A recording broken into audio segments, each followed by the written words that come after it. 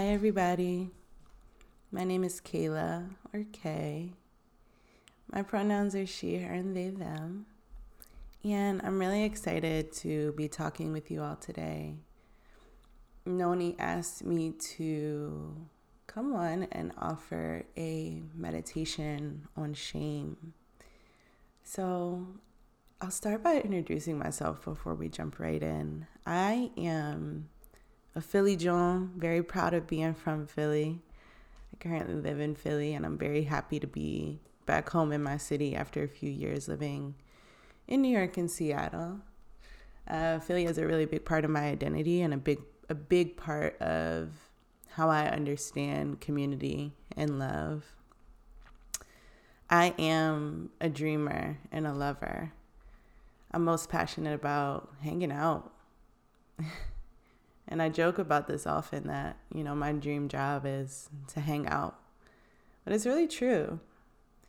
I love being with my people, around some food, preferably home cooked food, or outside, laying in the sun, moving our bodies, just cozy, talking about the things that light us up, the things that make us feel most like ourselves, and talking about the things that are challenging for us, the things maybe we're still growing through and need support around. One of those things that I've been thinking about recently is shame. So what even is shame, right? And why do we need meditation around shame? Why am I here talking about shame? A few things that I know to be true about shame include that we all have shame. Generally, we don't like talking about shame. And the less we talk about shame, the more we sort of stay in our shame corners, the more shame grows.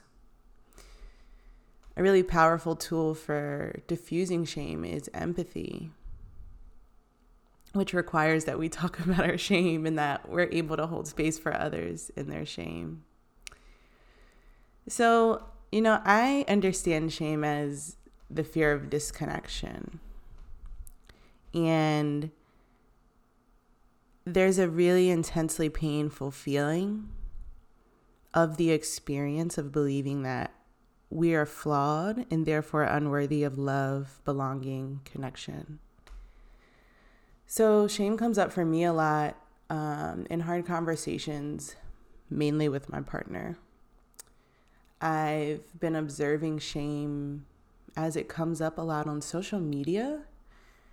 In particular, this year, I've seen a lot of conversations rooted in shame around the pandemic and how people are sort of navigating their social lives in the pandemic. I've seen a lot of shame come up around the rise of Black Lives Matter that we've seen this summer, whether or not people are advocating for Black lives and in what ways. There's been a lot of shame around people not knowing, not quite being there yet and still learning. A lot of shame around how people choose to celebrate Black lives or not.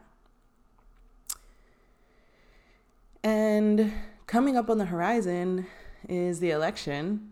So, of course, I've seen a lot of shame around politics, people's beliefs, who's voting for whom and, whether you're voting at all.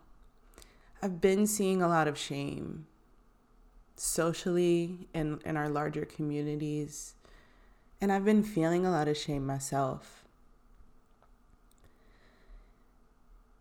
I feel a lot of shame in particular in times that I'm alone and can't really be with my people quite as easily. So I told y'all that I love hanging out. This year has been really challenging for hanging out because of the safety measures that I'm taking during COVID. And prior to February of this year, I was actually living in Seattle and didn't have much of a community there. I didn't live there for very long. And I came home because I was like, okay, your choices are be here alone and figure out where to find community, or just come home and be with your people. because I know that being alone, that feeling of disconnection, is already a really big trigger. It's a big breeding ground for my shame. I chose to come home. And so, for a while now, probably at least a year, I've been living in some sort of circumstance that can perpetuate my shame very easily. When I'm already alone and then I have a really hard conversation with my partner or a disagreement with someone about the carceral state and calling people out in social media, I feel really steeped in shame. The way that I understand really challenging concepts, challenging emotions that are hard for me to sit with, is through personification. So if I'm feeling shame and I know that I don't really get what this feeling is about, but I know that I don't like feeling it, I'll personify shame and say, let's just have a conversation. And that's what I'd like to offer to you all today. Take a minute to close your eyes. Take a few deep breaths in through your nose and out through your mouth. 2 more at your own pacing.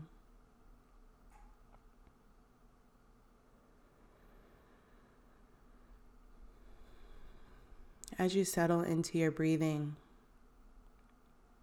I invite you to remember a time that you felt shame, that you've been fearful of disconnection.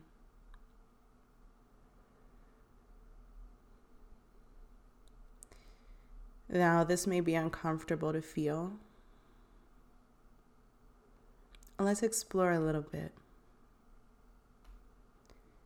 When you remember your shame response, what sensations come up for you? Where do you feel it in your body? Is your heart rate elevated? Are your shoulders or jaws clenched? How's your body temperature?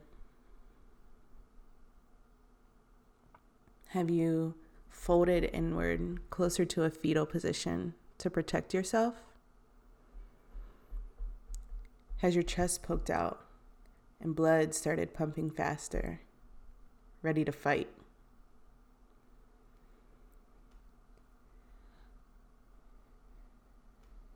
Now that you remember your shame response, simply be present with how it feels in your body. And imagine that the shame you're feeling is a person. As I walk you through an inner dialogue with shame, imagine that this is your voice talking to shame.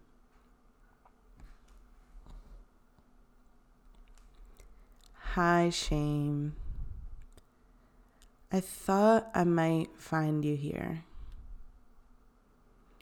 After really tough conversations, you always come to visit. Come on, sit down next to me. I noticed that in the heat of the moment, you got so big, shame, towering over me and the entire house. You have something to say, something to teach me. I must not have properly acknowledged you in the moment, intended to you when you were trying to speak to me. After listening to you, it seems like you're trying to remind me that in times of conflict, there is potential for disconnection. Is that it? Yeah, I thought so. I appreciate your warning sign, shame. Sometimes that's a really big concern for me too.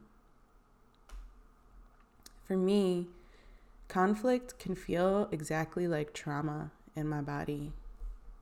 And it's really frightening, especially when I can't tell the difference. I can get all in my head about doing or saying the wrong thing, about hurting someone else's feelings, about needing to protect myself. It's not easy owning up to mistakes or those times that we might just get it wrong. I get that. You know, Shame, if anything, I appreciate you being here, having my back. I want you to know that I got us. I've been working to identify when you're knocking on the door. I've been working on listening to you better. I apologize that I don't always respond or acknowledge you in the ways that you most need when you have something to say. I'll continue to work on that. What you have to say is really important to me. I'd like to set aside some time every week to connect with you, to hear your concerns on a more regular basis. Maybe we can check in during one journaling session per week. How does that feel for you to visit me in my journaling practice?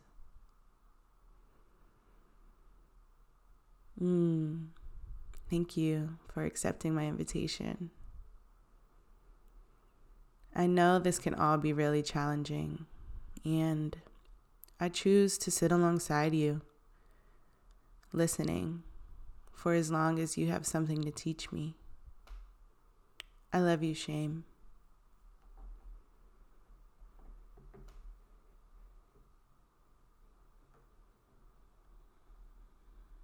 Take a moment to notice how you're feeling in your body. After listening to a conversation with shame,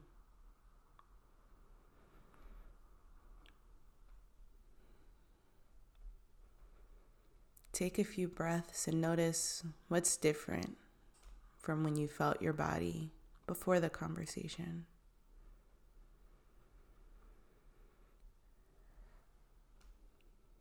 Take a deep breath in through your nose,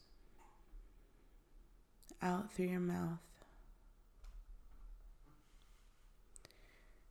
Place one hand or two over your heart and say to yourself, I'm okay. I'm okay here.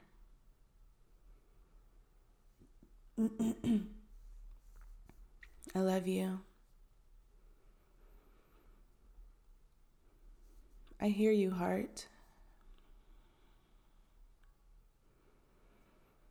You're safe to tell me what's going on.